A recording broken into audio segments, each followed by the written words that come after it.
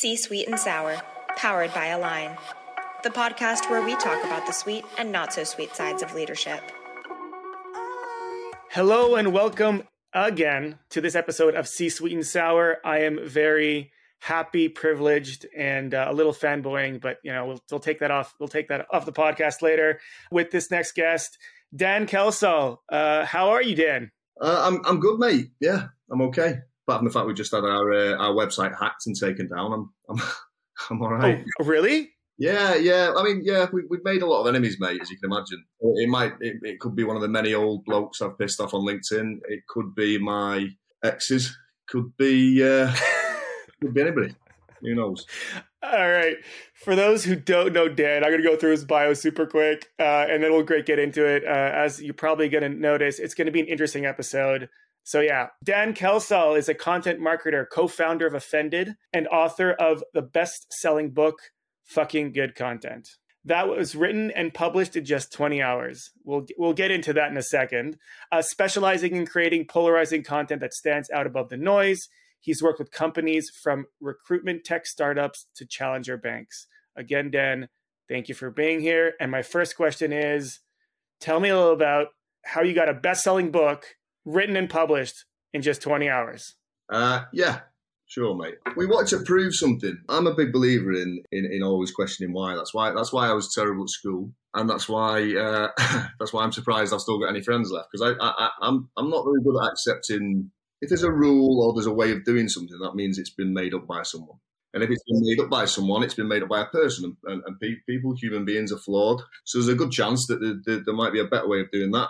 And there's also a good chance that person's full of shit. So we like kind of gaming systems and doing things completely differently. And when I was seeing, you see bestsellers all over the place. You've got everyone's a New York Times bestseller, everyone's an Amazon bestseller.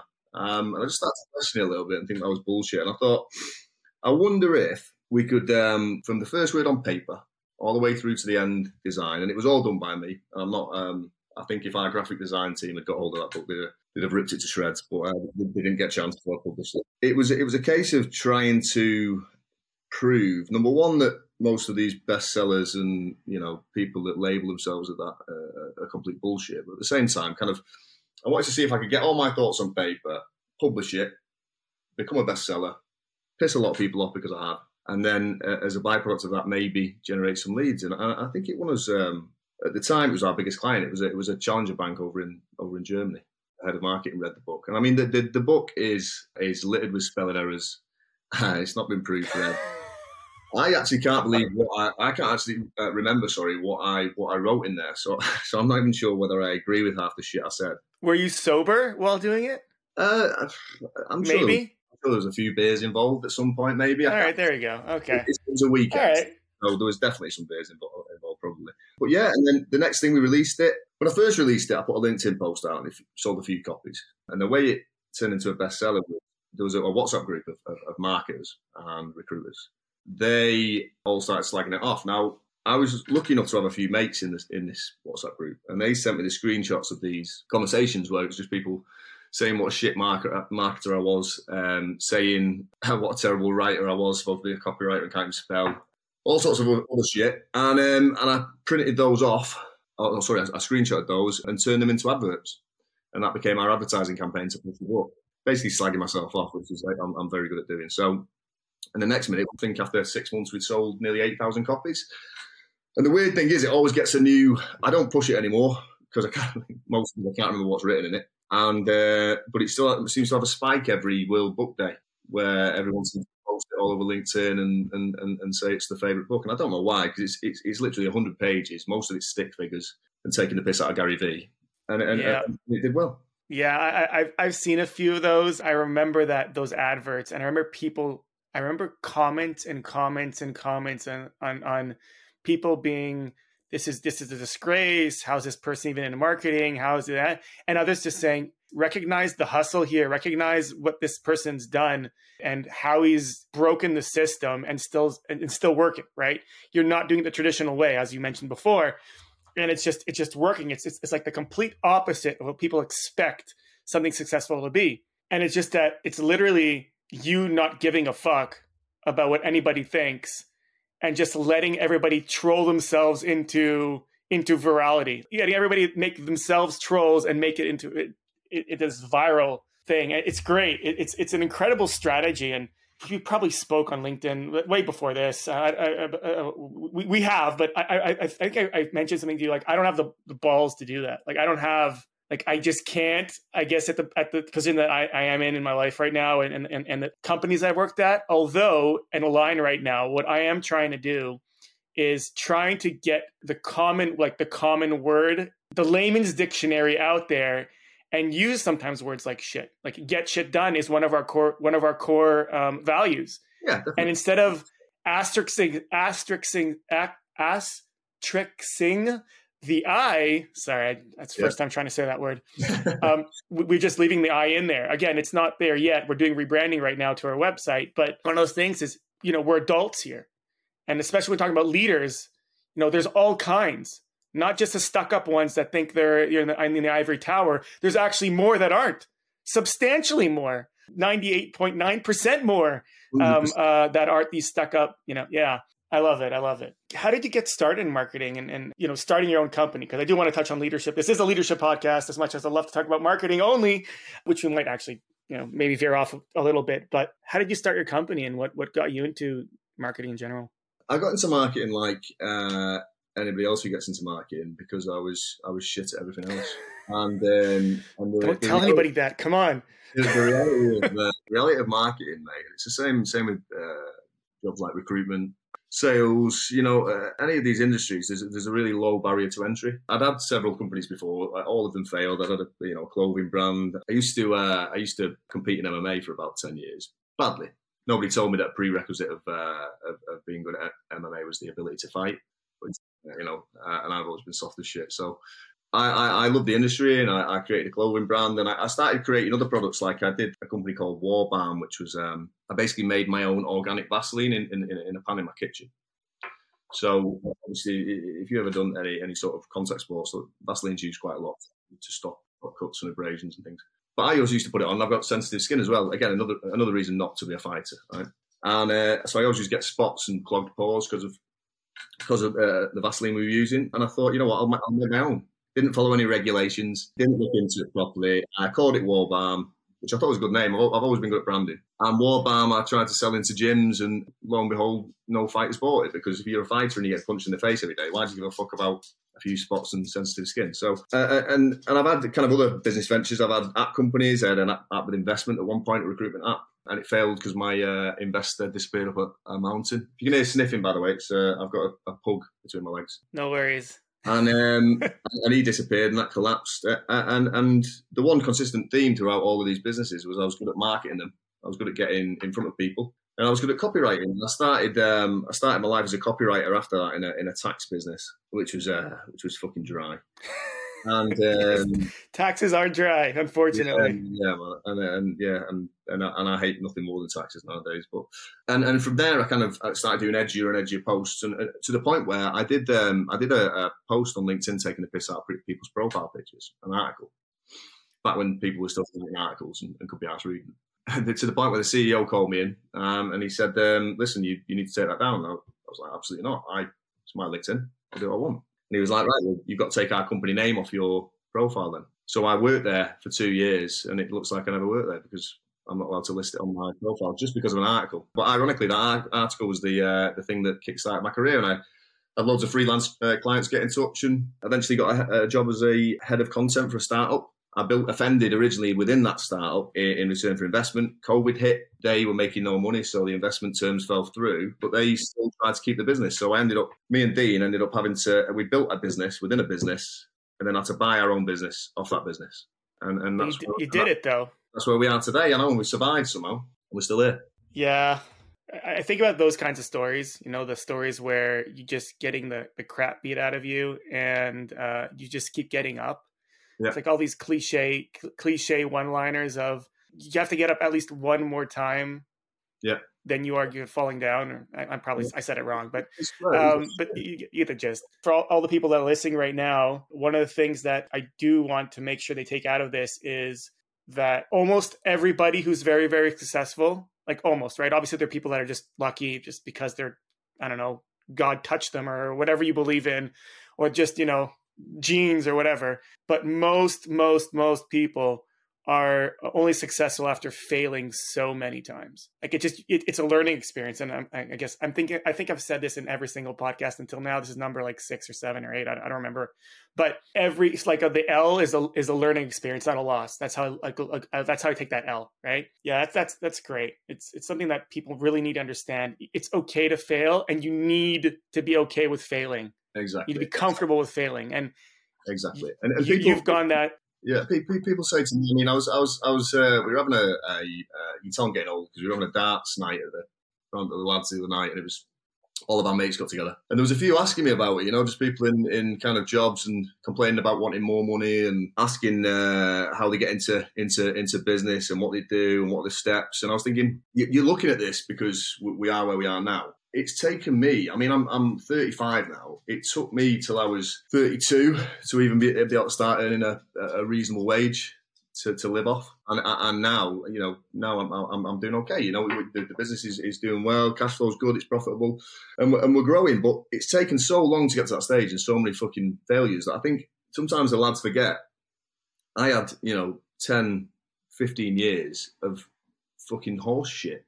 And just eating pot noodle sandwiches, or ramen noodles, whatever you guys call them over there. But it's and it was fucking shit, mate. And nobody sees that part. And you almost, I think, as you become successful, you almost start to forget about it yourself and forget what you actually went through. It's only like conversations like this that bring you back, and you think, fuck me, actually, that was quite a rough ride. Your website is not one might expect when looking for an advertising agency. How do you incorporate this kind of creativity and uniqueness into your brand? And I guess a question that I want to make sure everybody understands is, does it pay off? Yeah. I mean, if you listen to this, our website has disappeared because some little... Well, not right now. Little rat has taken it down. But before it got taken down, we took an approach to building the site as well in against everything that everybody told us. We put swear words on there. We spoke in our tone of voice. We took the piss out of people. We took the piss out of politicians. I think we even took the piss out of the Queen, which we get in trouble for now. She's dead. But hopefully it was before. Yeah, it was before. Yeah, luckily. Okay, all right. We took the piss out of. We're big fans of taking the piss out of authority and doing it on purpose. And everybody always said to us, if you do that, offending's a great idea. It's funny, but you're only ever going to be this gimmick, this funny gimmick. Big brands aren't going to touch you. They're not going to come to that site, see all the swear words, and we even had our cursor. Our mouse cursor was a middle finger, so it was doing. And we also, right. Even the favicon was a yellow penis. The favicon was a little yellow penis. Oh my god! And they were all wrong. We ended up with we got Entain and Ladbrokes and Foxy Bingo and huge betting corporate. Lots of KFC. We got big brands, and we even after disasters, I think people don't get as offended as you think they do. It's just that the people that get offended generally are the ones who shout the loudest, and everybody thinks shout out. Yeah. That's what thinks it's not actually the case. Most people know how to take a joke. Most people don't get offended.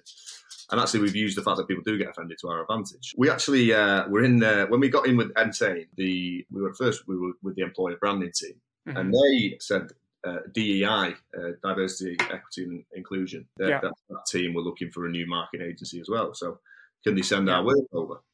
And I thought, diversity, equity, and inclusion. I mean, we're very much supporters of underdogs and all sorts of minorities, but we're not the most PC sometimes. And the fact we got a penis on our site probably isn't. Anyway, he sends over the link with some examples of our work, and for some reason, until we changed it, the link of our website used to bring up the favicon underneath it. So he sent an email with a link and a yellow penis to diversity, equity, and inclusion. Strange reason we're still working with them. So there you go. If that doesn't really get offended, then I don't know what does. I think you said it the best. People that are offended are the loudest. and it's not necessarily everybody, right? So, even though you think about diversity, equality, and inclusion as a very, let's call it social justice warrior, pink hair, all the way left, that they've gone already right kind of thing. You know what I mean? Like they've gone so far down the deep end. But if you think about the essence of DEI, it is to put everybody in there. So it's like the exact opposite. You shouldn't be offended about anything, right? You should be able to accept everything that comes towards you. So whether you got lucky on that situation, because I wouldn't expect everybody on that kind of at that position would appreciate a yellow penis. Hey, at least it's yellow, right? Yeah. And not blue, for example, not assuming any gender here. It's amazing. I love that. Like I really love that. I love the fact that that you're still working with them and they appreciate the joke. Like that's the whole idea, to understand it's a joke and understand that there's more behind it than just, you're not this horrible person. You're just trying to get an emotion out of somebody to get something out. That's marketing in general. Wow.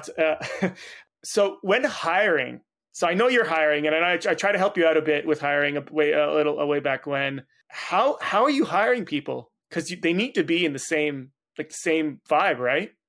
Yeah, I mean, yeah, it's tough.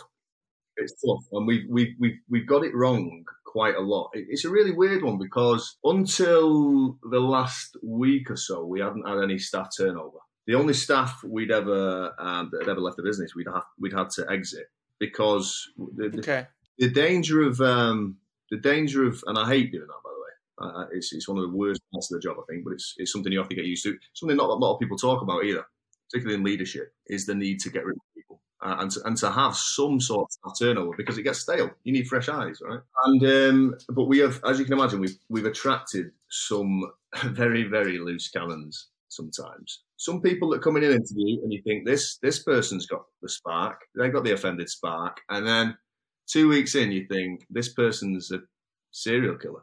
This person's about a year away from killing a lot of prostitutes in Soho. Right? This is. Oh my God! Right? We have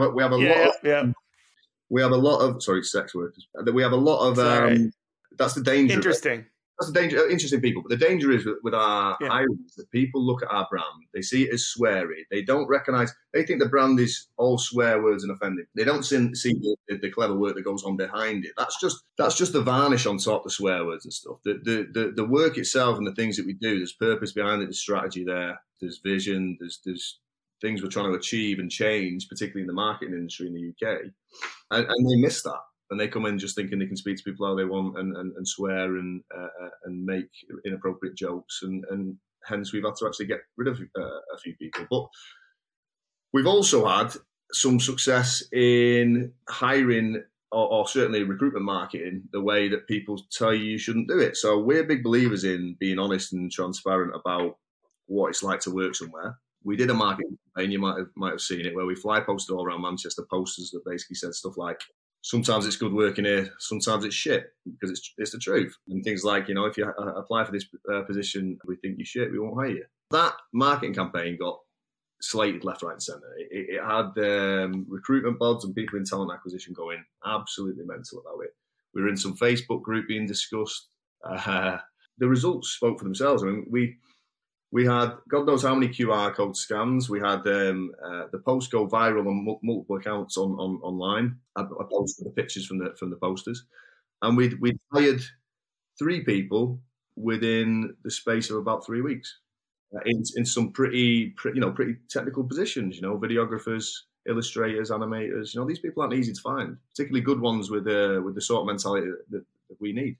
So yeah, I saw that campaign and. Again, I know this is an outlier kind of case here. I'm trying to think of how anybody else could replicate it without being as offensive. Offensive in quotation marks. People are not seeing me doing the bunny ears here. My question is, do you do anything that's not offensive? Meaning, like working with a company that with more traditional marketing campaigns. Yeah, we do.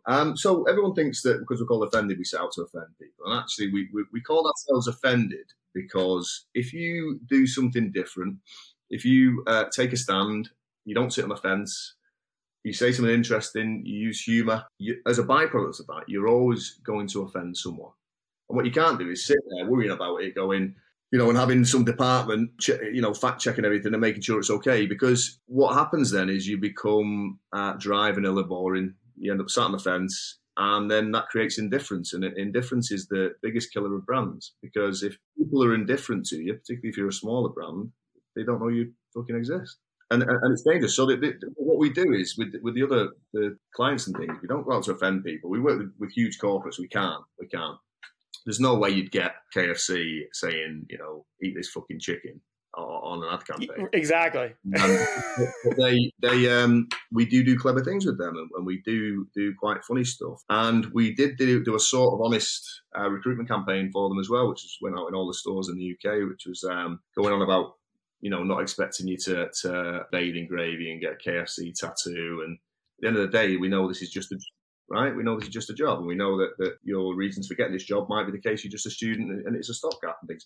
It was an honest campaign. And I think that's the sort of things that we do. What we will not do, though, is we won't do the dry, vanilla, boring shit. If you just want a newsletter that doesn't really say anything, doesn't have any hooks, doesn't have any humour, then there's plenty of other shit marketing agencies out there that can do it for you. Yeah, agreed.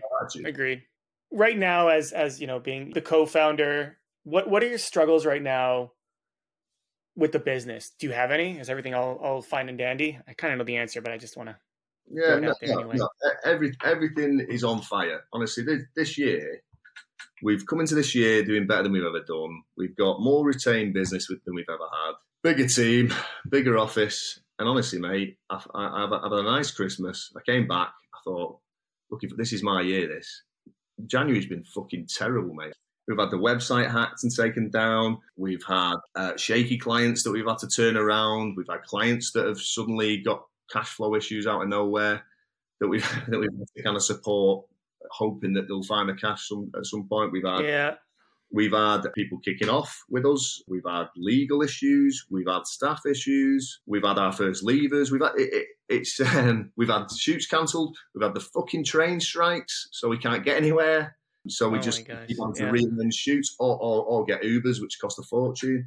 It just feels like everything's on fire, mate. But weirdly enough, for me and Dino, I don't know whether we're just sadistic or something, but me and Dino seem to perform our best when our back's against the wall. I don't know why that is. It seems like the more problems we have, the better we work. And that's odd. I don't like that. That means I'm going to die early. I'm going to die young. No. It's just how you're wired, man. It has nothing to do with, that's just how you work, right? A lot of people, some of the most brilliant writers. So when Saturday Night Live used to be something that I would watch, now I just can't anymore because it's not funny for me anymore. But with Saturday Night Live, for example, they would wait almost until like the day of to like 2 days before. They would just shoot the shit, do stupid things. And because of that crunch time, there's something that happens with your brain with a lot of people that are incredibly talented that just like lights up. And when you're stuck against, it's kind of like the fight and flight situation when you're backed against a wall and somebody who looks scary, but you can, it's easier to go through than a wall. You just you find a way to punch them in the face.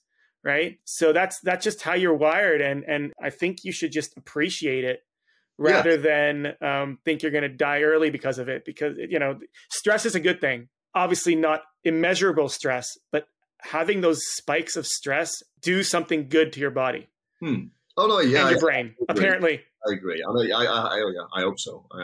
It's weird for me as well. It's because I remember getting asked on a podcast what I thought I was, because I'm quite self-depreciating. I don't know if you noticed. Well, that's just Manchester. That's just our sense of humour. We all take the piss out of ourselves. I asked what I thought I was good at or what my main talent was, and I honestly think it is just. And I know it's a bit cliche again, but mine is just keeping going. I've done so many things badly, and I've had so many things on fire and go wrong.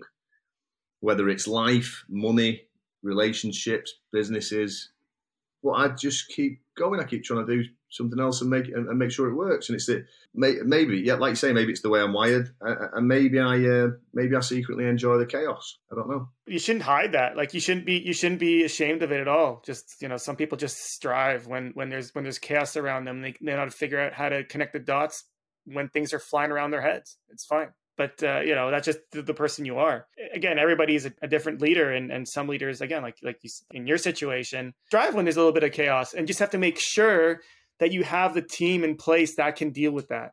Yeah. Right? If there's something that I'm pretty sure you're learning, I like pushing boundaries, not anywhere near as close as you do. One of the things is you have to make sure the team is okay with that, and it can sometimes be a hiring issue. Yeah, true. We're very lucky. We have our entire management team are female, and knowing me and Dean, and also knowing what males like, I'm not sure I want it any different. They're brilliant. They're absolutely. They are absolutely. They can do. The world should be female. It should be run by female. Right? And I know you know, the Andrew Tate fans out there will disagree with me on that, but I genuinely think that. Maybe it's because I was brought up by a very, very strong woman. They catch us when we fall every time. Me and Dean have made some pretty stupid decisions over the years, and those guys have been there to catch us. And I hope we never lose them, because they're brilliant. Yes, I completely agree with you. A bunch of bros trying to do, especially marketing, by the way, doing marketing does not turn out good. It just doesn't. Like, okay, when it's technical or analytical, like, deep diving to SEO or analyzing PPC stuff, yeah, I can kind of see overall. But when it comes to creativity, understanding, like, at the end of the day, we're not women, and we need the other side, me and you, right? We need to see that other side, because they're half of the population. They're actually more than half, like 0.1% more. There are more women in the world than there are men. At least I think that's what it is. Yeah. Last time I checked, having that diverse thought is incredibly important. And I've noticed I've worked best when I have like a work life. I've had my best thoughts and campaigns have been done when I've had this kind of contrast, and that's great. And I agree with you on that. And it's incredibly important to have that diverse hiring thought in your mind and having a diverse team. It's just, I used to be no, it's okay. This is me like 5 years ago, before I even knew what being a leader and understanding things. Like I'm very, growing up, I was the traditional boy, right? Growing up, yeah, boys can do everything the best. There's nobody better than us. We do everything. Yeah, we're the strongest. We're the smartest. All this stupid, dumb shit that I thought was right when I was younger, right? And then you realize that it's just not like that. Especially now I'm married, I've got kids, and I just see the world so differently right now. It's kind of good that I saw it that way. Now I can compare. I can say, like, I can recognize that as a freaking idiot back then. And no, it's good. It's good. It's I'm so happy I've gone over it.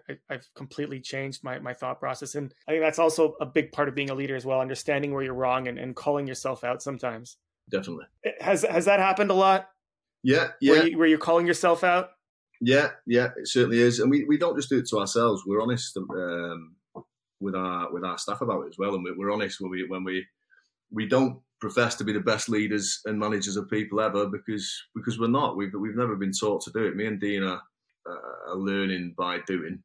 That always has its problems when you learn by doing. You're always going to make mistakes, and eventually things work out as long as you're self-critical and you get better at certain areas, but.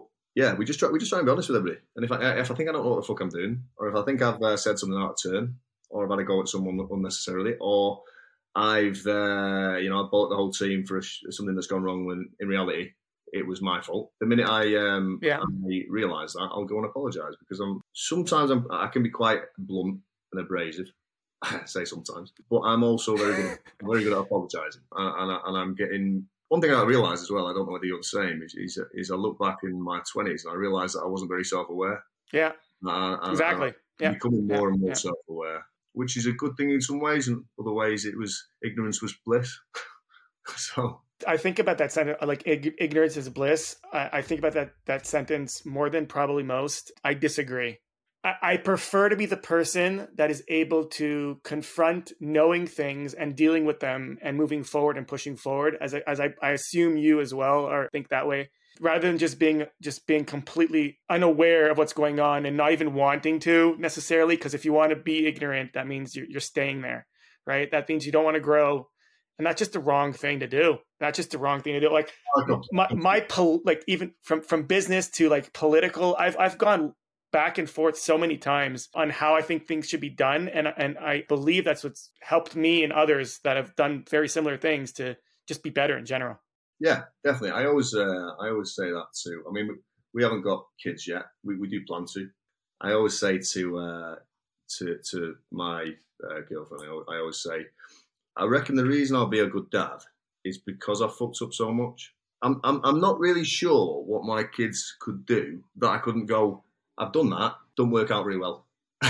You know, or I did that, I had X amount of years where I was fucked. I think the fact that I failed so much will probably give me those life lessons. And those, I suppose those are also lessons that you can kind of give to staff as well. And that's part of being a leader is not lecturing them and patronising them, but, you know, if you've been there, done it, it's easier for them to learn. But I mean, I say that, but I've had a lot of very, very wise people around me when I was younger, and I didn't listen to any of them. So maybe I'm talking shit. But no, it's not that. It's just how human beings, most people need to experience those failures. Like you know, and one of the things I think being a father and me trying to do or working towards doing as much as possible, and as a leader of a company, is letting my kids / team, you know, I'm separating them, but I'm adding them in the sentence together, make the mistakes, but be there to explain to them how they could have done it better after the fact. And I think that is the difference, because my dad is probably one of those people that just saw something and did it. My dad was very, very successful at a very young age. He had bakeries and he had like cafes and stuff like that. He retired pretty young and he just figured things out himself. He was just kind of gifted in that way. With me, it was not like that at all. My dad would tell me things all the time. Don't do this because he would even explain. And I would be like, okay. And I wouldn't get it until I actually ate the shit. Yeah. I was exactly the same. And it like multiple times. Doesn't matter how I even I was like, Dad, I know, and you're right. Right. I know, and you're right. And I would still do something stupid. Yeah. Right. But I learned that way. And it kind of, so the way I'm going to try to bring up my kids, and the way I'm trying to be a leader is say, listen, I'm okay. I'm going to explain to you how to do it. I'm not necessarily expecting you to do exactly how I say, but when we're done, we're going to be doing a postmortem, right? This is business world. Obviously, I'm not going to say postmortem my 6-year-old, but let's do a postmortem and talk about why this didn't work out. It doesn't necessarily have to be like this whole thing, no presentation, but let's just try to work this out and see how we can make sure it doesn't happen again. Because unlike business, unlike the just being a kid, a 6-year-old, you can make a bunch of mistakes until you're like 21, right? And nobody's, as long as they're not like life or ruining somebody's life or anything, you can kind of get over them. With business, it's a little bit different because you can only do enough mistakes, and then everybody's losing money because the business is in the tank, right? So with business, you need to be the learning curve needs to be a little bit quicker, but people do need to fail, and they need to understand if they don't figure it out the first time, that how to do it, and you just got to help them. You have to just be the hand there to hold them when they're falling. I think that's the best way to do it. That's very, very wise of you, mate. That is all you can do, really, isn't it? But I mean, listen, I know I look younger than you, but I'm a little older. You do. I'm kissing 40. I'm kissing 40 this year. So I have a few years on you. Yeah, you must have. Did you buy some of that war band that I made? Was that what it was? How did you know, man? I did. I knew I had one customer. I knew. we sold at least one tin, I'm sure. Hey, listen, I did do MMA and jiu-jitsu. I've been doing jiu-jitsu I did jiu-jitsu for a while until my back just went out, and then I just couldn't anymore. It's unfortunate. Everyone's back goes, mate. Everyone's back goes. I've got so many mates that are around my age, your age, and that they've got fucked backs. I don't know when. Well, listen, mine's coming. When you're sitting all day, and then when you're actually going to jiu-jitsu, your legs are over your head all the time, especially the style that I did. I was always like this, I don't know if you're familiar or not, but kind of like the 10th Planet style, where it's mostly Yeah, Eddie Bravo. There we go. Yeah. Where your legs are over your head all the time. Yeah. That's what I would do. And eventually I'm a pretty tall guy and I'm not as thick as most. And they just fold me in half. Right. Nice. Right. Nice. So something's going to pop. And it did multiple times. And what was it? I'm doing other things instead. Was it a disc? Yes. 2 discs. Yes. 2. Oh. I just can't anymore. Wow. Yeah. It sucks. Yeah. Dan, is there anything you'd like to tell anybody that's listening right now, or tell yourself from 5 years ago, like if you look at 5 years in the past, something you'd like to tell your 5 years ago self, something that kind of makes sure to keep them going and just be better? Yeah, I mean, I suppose all I'll say is this. I mean, not very many people end up where they're supposed to be, or where they thought they were going to be. Sometimes you get very talented kids who have particularly either pushy or encouraging parents, I suppose. But it's around the dinner time, you see, so that's why she's been a pain in the ass. Yes, you're in the UK. So I mean, for me, it's just you've kind of got to go with the journey a little bit. Like I always wanted to be a novelist when I was younger, when I was little. And I wrote 2 novels, and as with most of the things I've done in my life, they were shit. That's why they didn't get taken on. I always wanted to be a writer. That was always my dream. And funnily enough, the path has led me back to being a writer. All right, I'm like a diluted writer. I'm a marketer who writes shit adverts and stuff. But it's I've just kind of followed the path, followed the journey, I kept going. And I know it's not just about keeping going. Some of it's the limited talent I have, and some of it's luck. But sometimes you've just got to kind of embrace it and just go with it. And I think too many young people particularly get so worried and worked up about what's next and what the future holds. As long as you keep going and keep getting up every day and keep trying new things when you fail, and don't give up, and don't just, and actually put a bit of effort into something that you love doing, generally for most people things work out, unless you die for some reason and get hit by a bus, which none of us can see coming, right? So I think that's the trick, just getting up every day, keeping going, putting effort in. I know it sounds really shit advice, but it really is as simple as that. Yeah. Sometimes the most simplest things are the hardest, just because it just feels like it's so simple, and but doing it again and again and again and again kind of makes it exponentially makes it more difficult in your mind, and it screws with your head. It screws with your head, and that's why people don't do it. Dan, I love this so much. Thank you so much, Dan. Appreciate it. This was great for people listening. If there's anything interesting here, and there are definitely interesting things said in this podcast, feel free to share it. Remember, sharing is caring. The next episodes we have coming out is with David Meltzer of David Meltzer Enterprises, Rich Armstrong, president of Great Games of Business, and Warner Moore, the founder and CEO of Gamma Force. Some very, very, honestly, great leaders coming up in the next episode of C-Sweet and Sour. Dan, once again, thank you so much. Appreciate it. And for everyone else, let's get shit done.